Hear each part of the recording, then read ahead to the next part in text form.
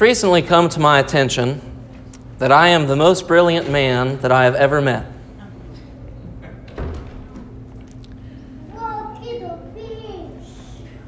I say that facetiously, and I think you all know it. Sometimes when taking the pulpit, having the privilege and the responsibility to open up God's Word and to bring it to all of you from week to week, not as your only means of Bible study, but as a means of corporate worship that we do together, the word choice that I use comes across as though my opinion is the only opinion that matters. I want you all to know that that is not the case. I speak with authority when I speak on biblical topics, and normally there is a great deal of conviction that I have around how those things should be applied and understood, but from time to time in the practice of reading God's Word, that application becomes personal. It should become personal for the Christian. But I'm not the most brilliant man that I've ever met. When I say things, I am not always right. When I read God's Word, He is always right. There's no exception, and there is no conviction that goes beyond this reality that what God says is true. When He says it, it is true, and that truth has not changed from the very beginning. How does that play out in the life of the Christian? Over the past few weeks, we have entered into hopefully what will be maybe, I say it might be the last series that we do to finish up our study of the book of Ephesians, but I know in reality we might just make our way to verse 20 and stop there. We've been looking at what does it mean in light of everything that Paul has written in the book to the church, or rather the letter to the church in Ephesus. What does it mean to live out your faith? And we've explored these different components, that you were first in sin, that you are brought out of sin through Christ's justifying, adoptive, redemptive work, that this redemptive work plays in the manifest sense to the church, that through the church this is supposed to extol the believers in the way that they live with one another, that it's supposed to have application not just in corporate worship, but it has application now in our private lives and the way that we conduct ourselves. Moving beyond that, it has implications and applications for the way that we're supposed to perceive and understand our position in the world. That is these things and issues of spiritual worship. The church is not a human institution. It was not created or formed that a pastor could come and stand in a pulpit and tell you what to think. That's not my job. If you don't agree with me, that's all right. What unites us in the church is the redemptive work of Christ that brings us together. And there is absolutely unity in the gospel. If you need more on that, I would refer you back to Ephesians chapter 3. That there is unity in the gospel, that it binds us together, that it holds us together in a simple truth. That isn't to say, though, that the world agrees with this notion. In fact, it's not even to say that there are not churches in this world that, as John would refer to them, are synagogues of Satan. What are we to do then as Christian brothers and sisters identified together in this ecclesiastical structure that we call church? Well, we're supposed to worship God. What is true spiritual warfare? It's worshiping God in everything that we do. If you've been with us for some time, you know that that's where we find ourselves in Ephesians chapter 6 this morning. If you haven't already, I'd ask you to open your Bibles to that chapter. As we prepare to read together God's Word, to study it and to ask God to lead us in the examination of what His Word means, to apply it clearly to its original context and understand its implications in our lives today.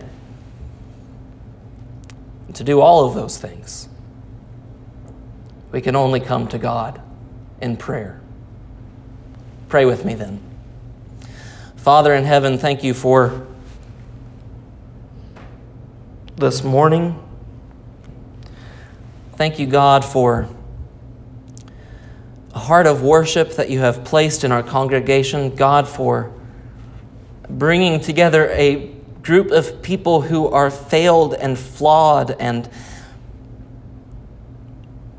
simply want to seek you. God, be with us in our convictions and our burdens. Not that they would become yours, but that those convictions and burdens would be yours. As we surrender to realizing that the only way that will ever happen is if we open our eyes to the amazing truth found in your law. And as Scripture reveals, God, I do not think I am capable of doing that on my own, but I plead with you that you would not withhold your amazing truths from me, but that you would be the work at opening my eyes, at softening my heart. Humbly, we turn to your word. In Jesus' name we pray. Amen. Ephesians chapter 6, verse 10, the Bible says, "Finally, be strong in the Lord and in the strength of his might.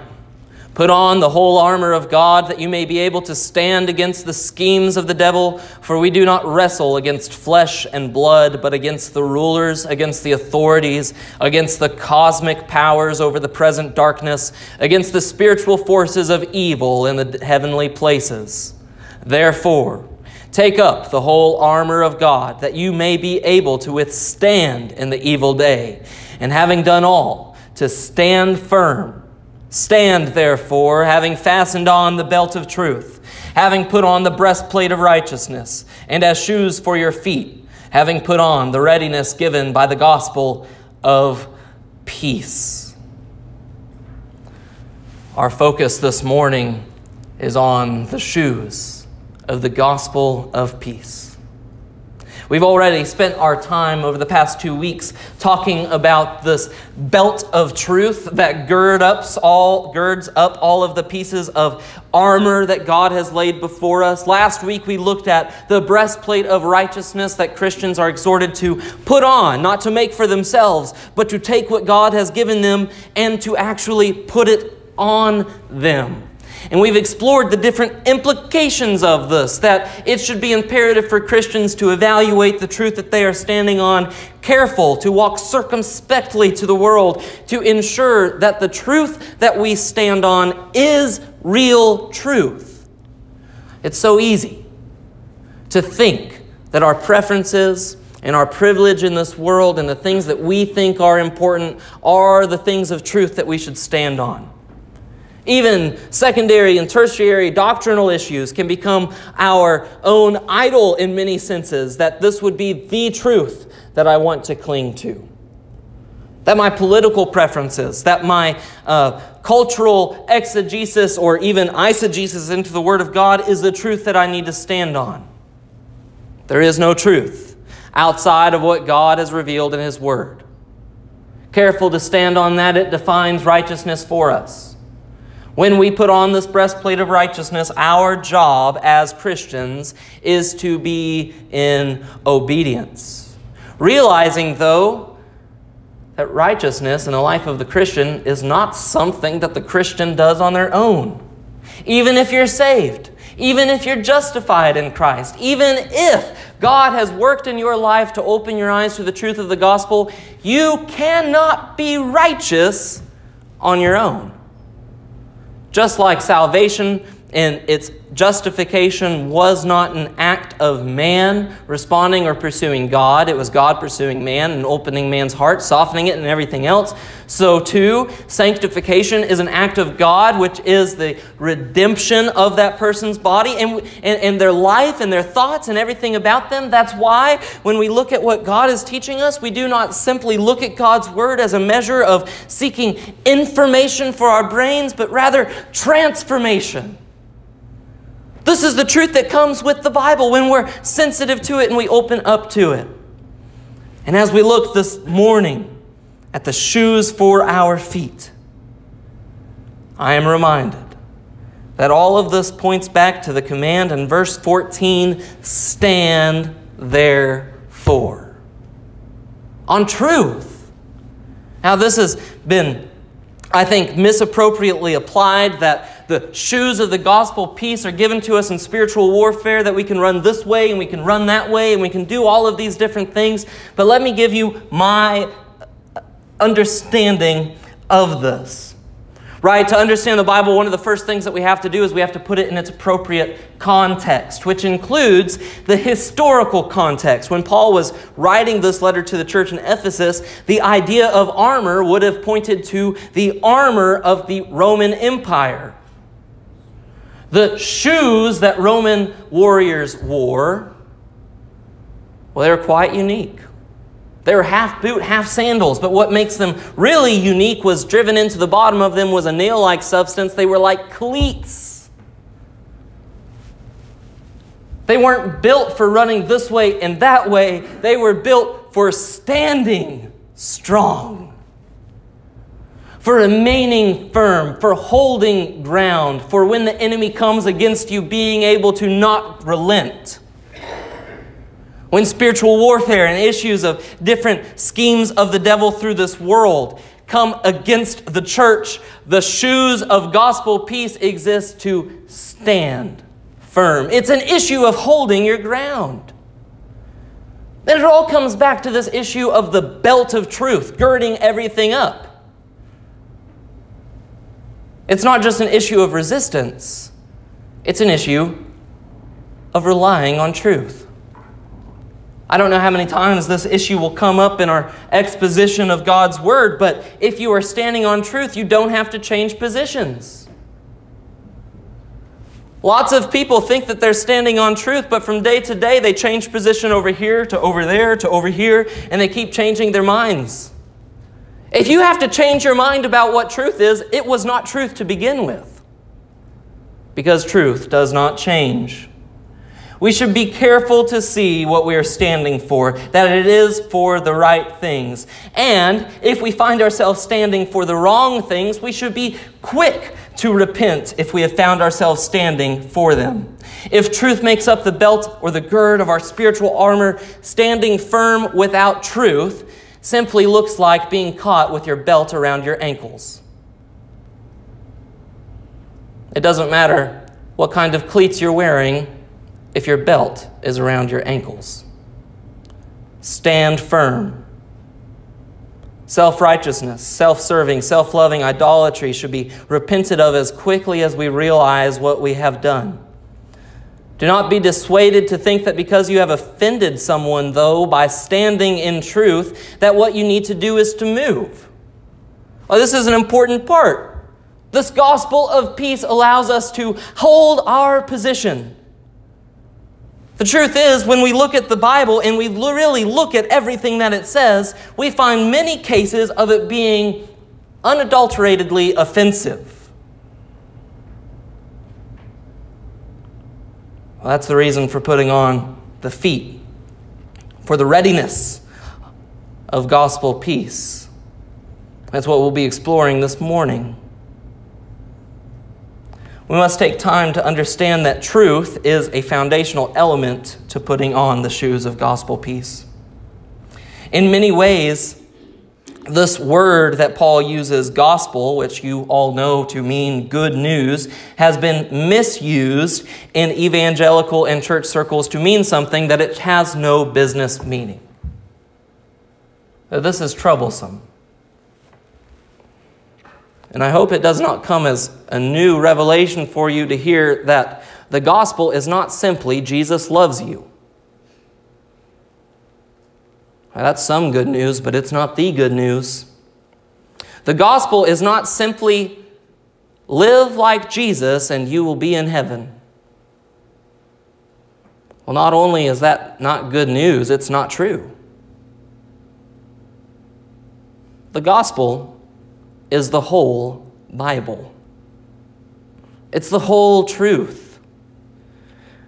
And the whole truth starts offensively. of the condition of man. John 8:44 says, "You are of your father the devil, and your will is to do your father's desires. He was a murderer from the beginning, and he has nothing to do with the truth, because there is no truth in him. When he lies, he speaks out of his character, for he is a liar and the father of lies." That's your human nature the Bible's speaking of. You are a child of the devil. Romans 3:23 says, "For all have sinned and fall short of the glory of God." There's no exception. Everyone is a sinner. Lamentations 2:5, "The Lord has become like an enemy. He has swallowed up Israel. He has swallowed up all its places. He has laid it in ruin, its strongholds, and he has multiplied in the daughter of Judah mourning and lamentation." Not only does the Bible clearly tell us that everyone is born a sinner, but it tells us that our sin condition makes us an enemy of God. Paul tells of the people who would want an opportunity to be considered equal with us in the things that they boast, writing to the church in Corinth in 2 Corinthians 11:12. He goes on in this verse through 13 and 15 to say, "For such people are false apostles, deceitful workers, masquerading as apostles of Christ. And no wonder. For Satan himself masquerades as an angel of light. It is not surprising, then, in his servants also masquerade as servants of righteousness. Their end will be what their actions deserve." Man, you and I are natural enemies to God because we have been born into a condition that makes us rebellious towards him, even blinds us to his goodness and the love that he offers us. Now, when I say good news, isn't that what you all think of? That's some good news. You were born an enemy of God. The Bible describes you as a child of the devil. Amen. It gets better. Of the judgment of God, Revelation 20:10 says, "And the devil who had deceived them was thrown into the lake of fire and sulfur where the beast and the false prophet were, and they will be tormented day and night forever and ever." Numbers 22:22, "But God's anger was kindled because he went, and the angel of the Lord took his stand in the way as his adversary." Oh, God's not just passively in enmity with man who is rebellious and a sinner, but he is his adversary. Ezekiel 25:17, "I will execute great vengeance on them with wrathful rebukes. Then they will know that I am the Lord when I lay my vengeance upon them." Enmity with God isn't just something that we passively speak about, but the reality of it is it comes with God's judgment because he is just. Amen. Isn't that the gospel that you think of?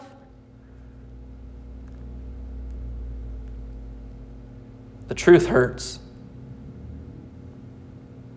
My friends, I tell you, I am preaching the gospel to you this morning. If you are offended, it is because the gospel is offensive.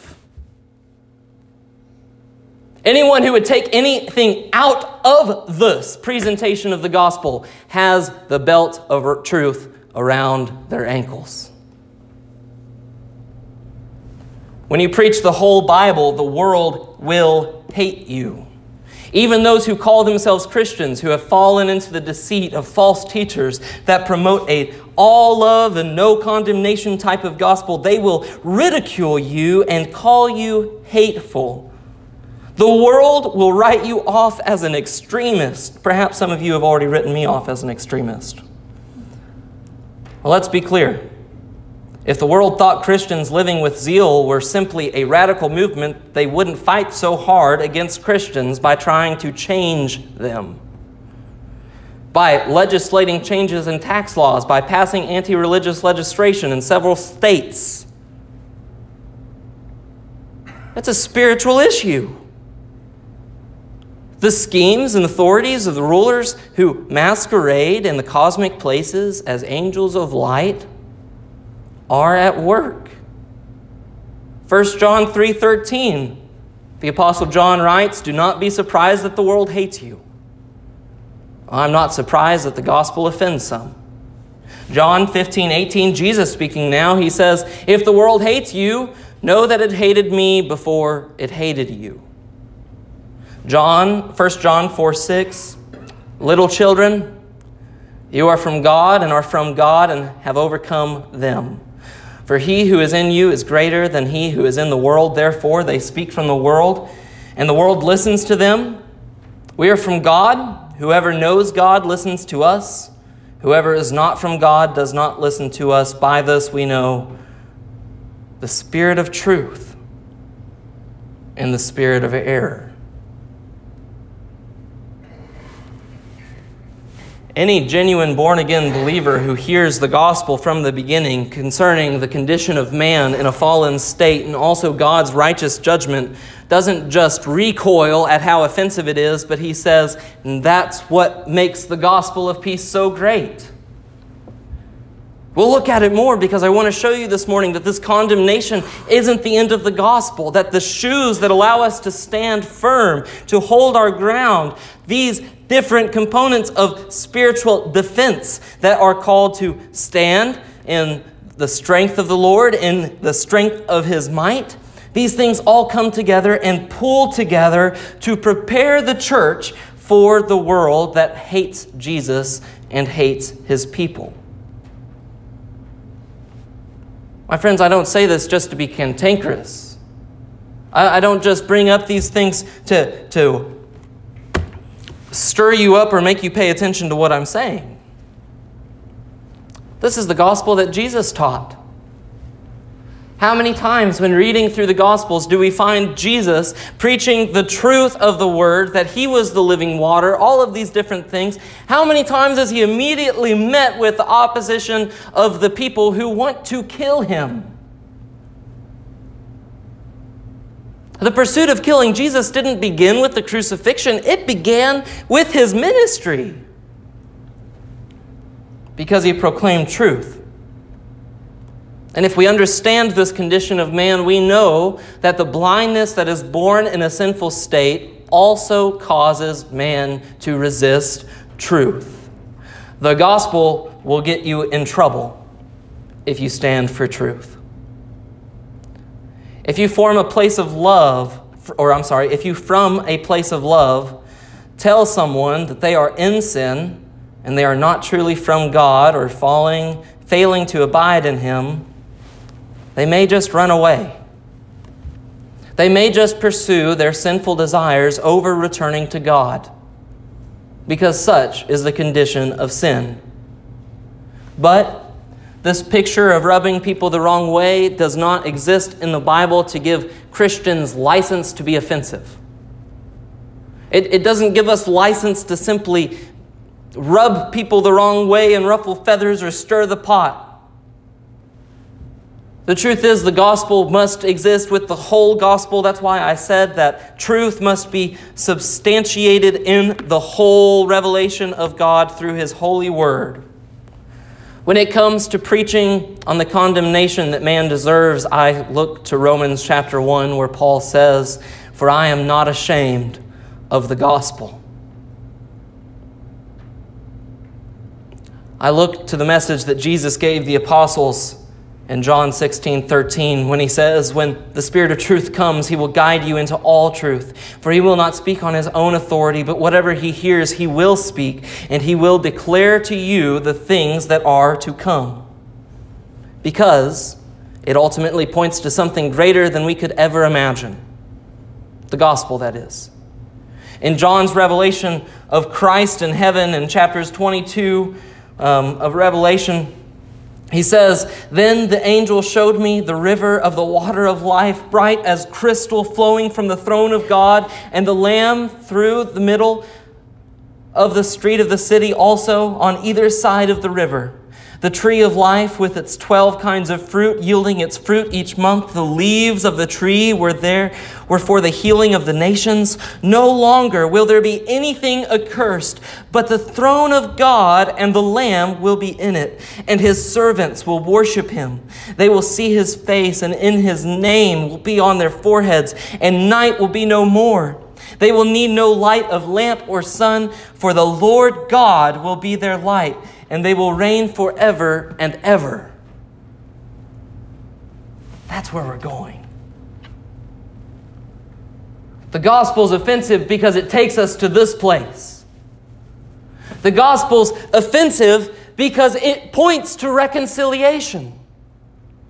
Notice what Paul says. The gospel of peace. Doesn't it sound peaceful when I talk about condemnation and judgment? Of course it doesn't. That's just the first part of the gospel. The second part is the peace. Loved ones, we must constantly be evaluating the truth that we hold to so that we can be sure that we are standing for the right things.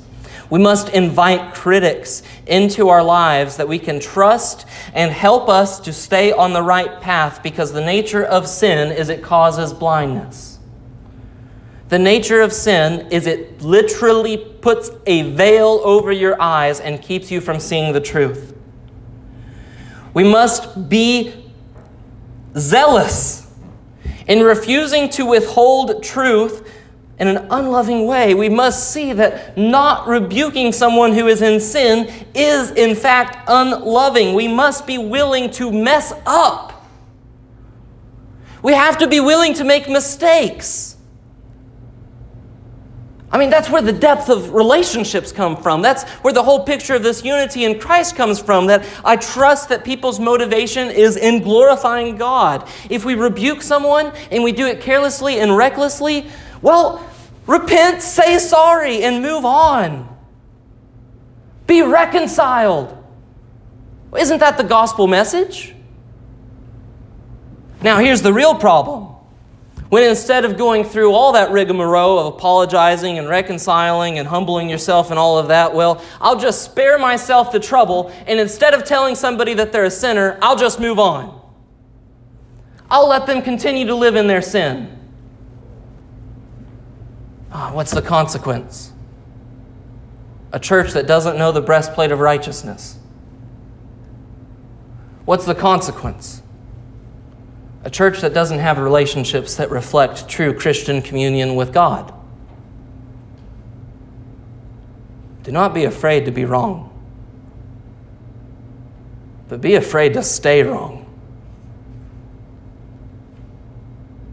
Do not be surprised when the world hates you, because the truth that you have proclaimed, church, the truth that we understand, well, there's more to the story. That is the gospel of peace. The way that we live our lives after standing on truth is this message of peace. Now, we are careful, as much as it has to do in standing with truth when we talk about this, as not capitulating to a culture that wants to weaken the church because it is a culture that belongs to Satan himself, has more to do with our readiness, and pay attention to this, has to do with our readiness to peace. I said, Christians, you should be cautious not to simply run around and offend everyone that you come in contact with, because there is a connection to the offensive nature of truth and the gospel of peace. What is peace if there is nothing to make peace over? Now, this is something that's been twisted in a lot of ways, in a lot of different situations. People understand peace to simply mean that there is an absence of conflict. Well, that I have peace because, well, I'm not currently fighting. I'm not currently adversarial towards this person or that person. That's not peace. And that's not the gospel. If you think that your peace with God is simply that He's not your adversary anymore, well, you're missing the greatest part of the whole story, that in fact you get to call Him friend. Consider your neighbor. Consider your neighbor that you don't know, a person living in your neighborhood. You haven't met them yet. You don't know their first name. Would you say that you live peacefully with them? No. You don't know them. When we lived in Bella Vista, we had a neighbor named Barbara who lived next to us, and she was a sweet lady. She was a retired florist. And you could tell that she was a retired florist because she had an immaculate yard. I mean, truly immaculate. She had hydrangeas that were taller than I am. It was beautiful. And being a first-time person living in a house, taking care of it for myself, all I always cared about was my career. I did not care about taking care of my yard at all. In fact, that's why I had a rock yard. When the fall came and the leaves fell, well, Barbara spent a lot of her time, and you have to imagine this. This is a 75-year-old woman out with her leaf blower, keeping the leaves off of her beautiful plants, taking care to take care of her plants and make sure that they're covered and that they're nurtured, and she's loving them. Well, I didn't really know Barbara. I just knew she had a pretty yard. I wasn't at peace with her. You know what brought peace between me and Barbara? When she hobbled over to my front door and said, "Do you mind doing something with your leaves? I'm working really hard to keep my yard nice, and all the leaves blow up on the east side of your house," because we lived on top of a hill. And I do all this work, and they just blow right back into my yard. So thankful Barbara was willing to confront me for being a bad neighbor. Because what transpired after that was I said, "Well, Miss Barbara, how about this? Whoever you have come take care of your leaves for you, why don't you just have them take care of my yard too? And I'll just split the difference with you on what you pay them." And there was peace.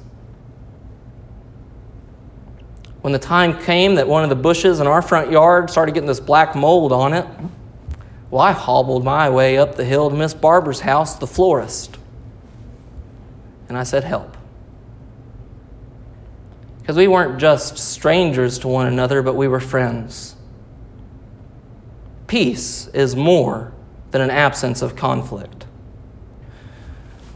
The divine gift of reconciliation seeks and finds us in the situation of enmity and estrangement with God.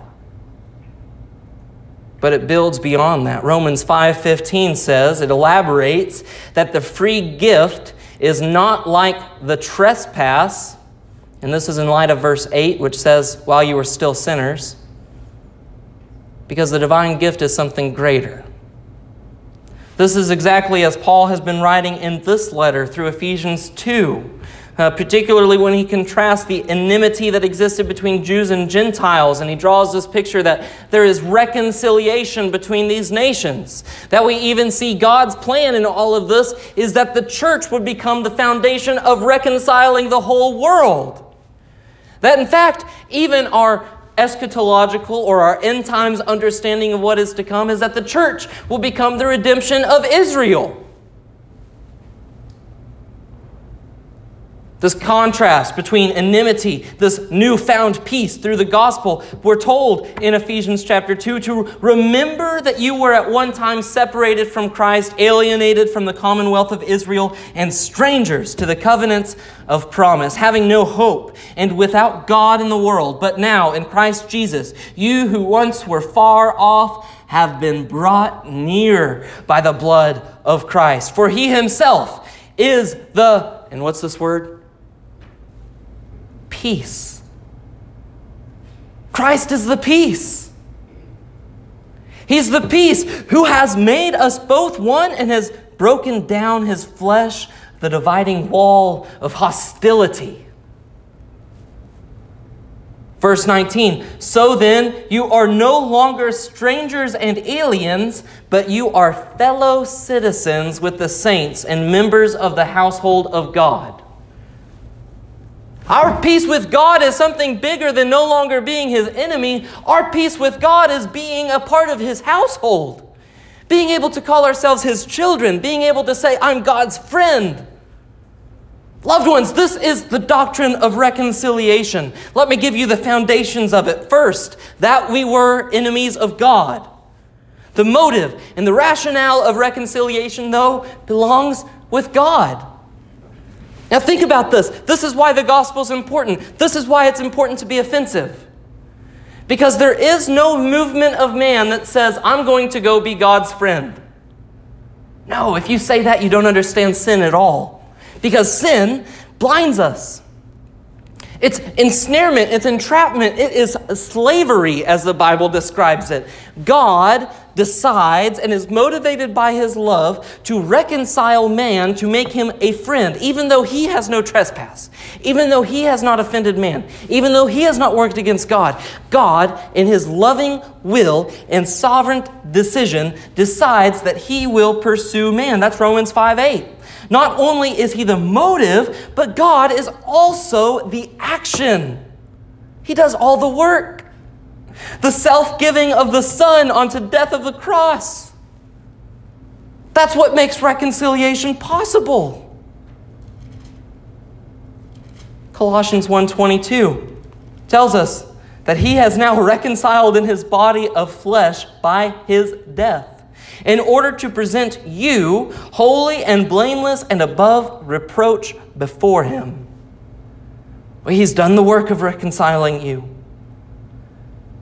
Romans 5:10 says that if we were enemies, we were reconciled to God by the death of his Son. Much more, now that we are reconciled, shall be saved by his life.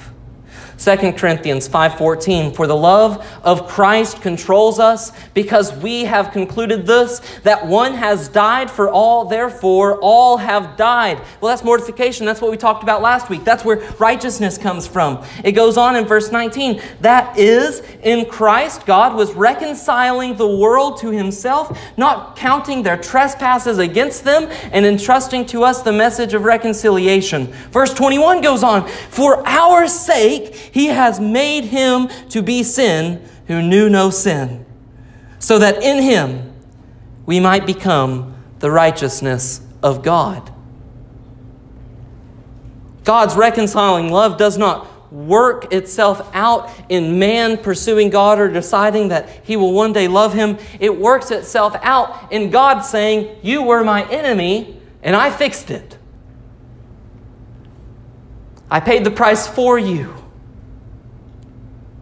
It doesn't work out in the way that our human wisdom would teach us in existing schemes. Rather, it breaks up everything that we think exists. It contradicts and overthrows the schemes and the establishments and the structures of our world.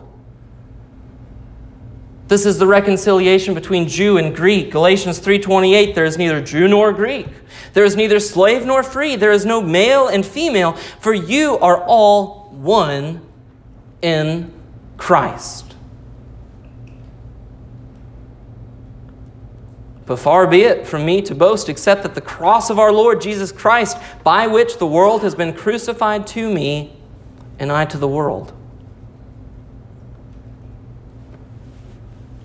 Loved ones, this morning, what I want you to hear is that the whole gospel begins in a way that the world doesn't want us to preach the gospel. In fact, many churches have even avoided such texts that would condemn us or make us realize enmity with God. And on the other side, there have been churches that have preached nothing else. The whole gospel is not one or the other, but it is the whole thing. That from enmity is established peace. The act of God's reconciliation with us is so powerful that God reconciled humanity is so powerful that we must understand it in terms of a whole new creation. I mean, consider this for a moment, right? You look out in the world, you see everything that's going on, and you wake up and you look out the window and you see a tree and you see a bird fly down and it flutters on a branch and the branch bounces delicately, which makes a squirrel jump off and all of these different things, and you think, this is so intricate and amazing and lovely. Romans 1 tells us this is the manifold wisdom of God displayed throughout the universe, this natural revelation. You see that and you say, wow, this is amazing. Creation's amazing. And it is. You'd be right. So too is the fact that God created a new you. 2 Corinthians 5:17. Therefore, if anyone is in Christ, he is a new creation. The old has passed away, and behold, the new has come. What God has done in the whole picture of the gospel is amazing. It's like creating everything out of nothing. And by the way, he did that too. Problem is, we stop there and we don't live our lives with the implication of this doctrine of reconciliation, that there would be peace among the people, that there, as the Barman Theological Declaration. Isn't that exciting? Are you guys getting excited hearing what I'm going to quote? Yes. Through Christ befalls us a joyful deliverance from the godless fetters of the world for a free, grateful service to his creatures. And so, grace makes its free and joyful advocates and ambassadors to be reconciled to God in Christ is to be conscripted to the cause of that very same reconciling power.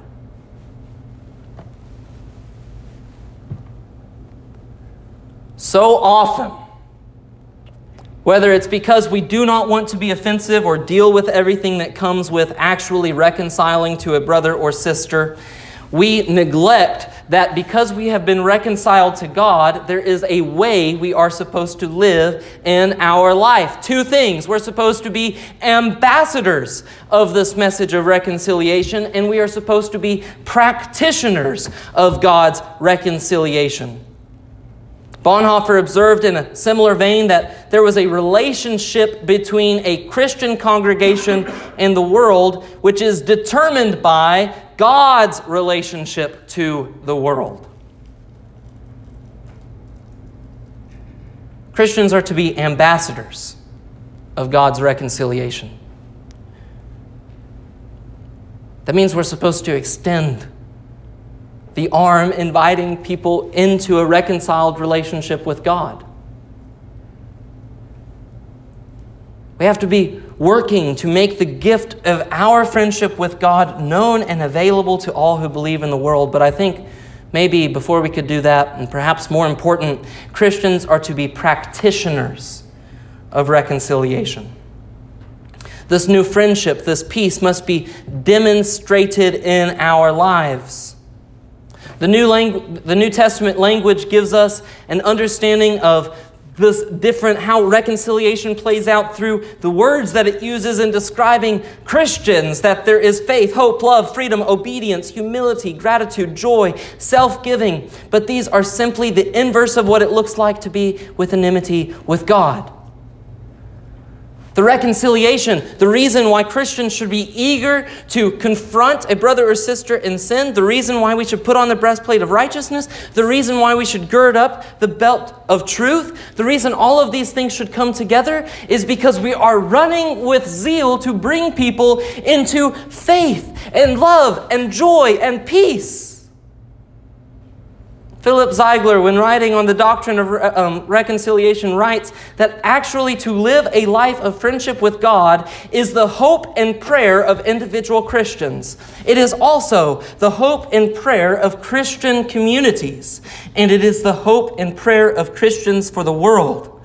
Faith, rightly longs for a world of familial, social, economic, and political relations to be drawn out of their continued futile and absurd and unknowing enmity with God, so that they may become spheres where the practice of reconciliation can take place. The performance of genuine human freedom before God and with one another is found, welcomed, and celebrated when we understand the whole gospel. It touches every area of life. Loved ones, do we pray for these things and fail to make practice of pursuing them? To be a practitioner of reconciliation, to publicly live out our friendship with God, recognizing and celebrating the work that He has done to make this possible. To be an ambassador.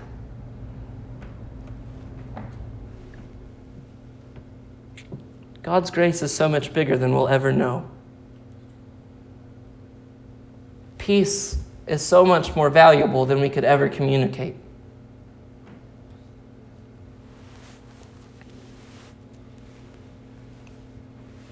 It's there so that we can stand on the truth, extending an arm of peace,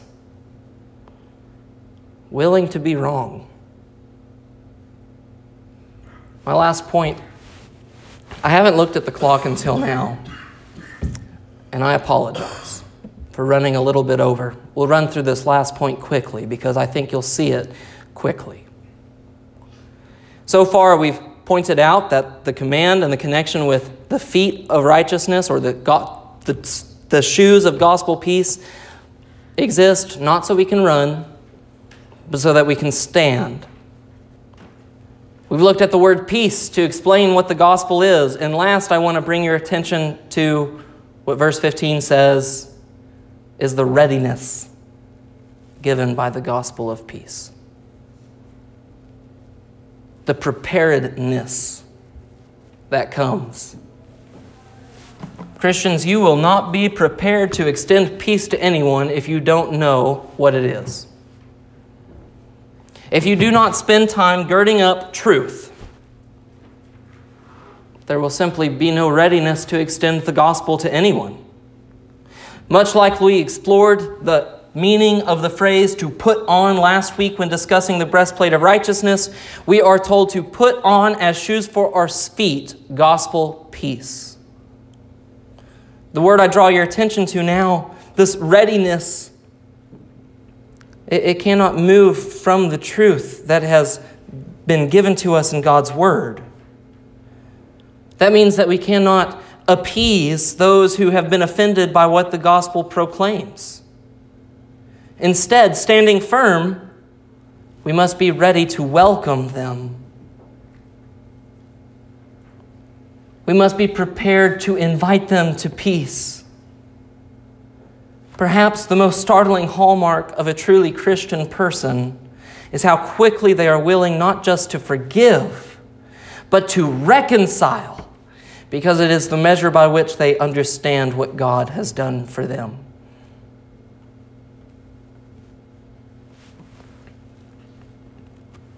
We live out reconciliation in our lives when we forgive one another. The scriptural teaching on forgiveness is astounding because it points us to the reality that, well, as Jesus taught, if somebody has something against you, you are to get up and to go to them and to try and make it right.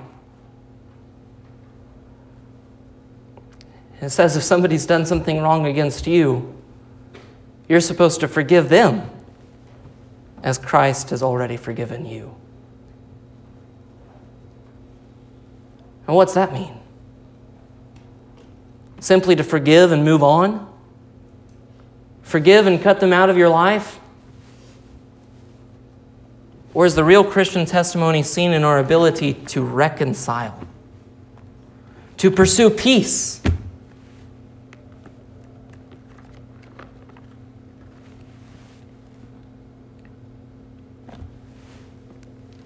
I have so many notes this morning. The implications of being ready with the gospel message, I'll try to summarize it as best I can. is to admit that you might be wrong. To live in community with one another means to be vulnerable. There's nothing more vulnerable with maybe being wrong.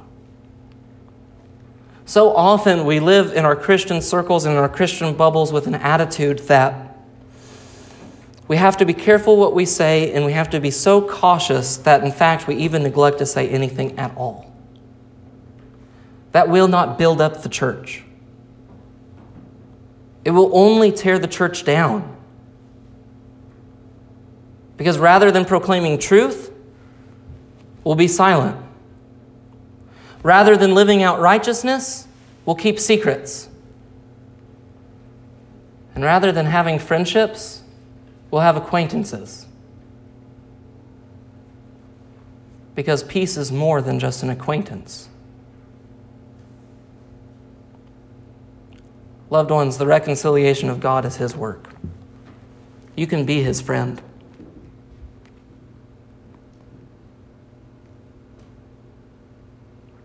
If you'll make Him Lord of your life, which also means submitting to what He says is truth. Father in heaven, thank You for our church. Thank You for Your word. Father, guide us this morning in worship. Guide us that we might know how to respond. And we cannot do that by somebody telling us what to do, but only from Your Spirit inside of us, guiding us, opening our hearts, softening us. God, would You lead us to respond as a congregation this morning that You might be glorified. In Jesus' heavenly name I pray. Amen. Would you stand with us as we prepare to sing?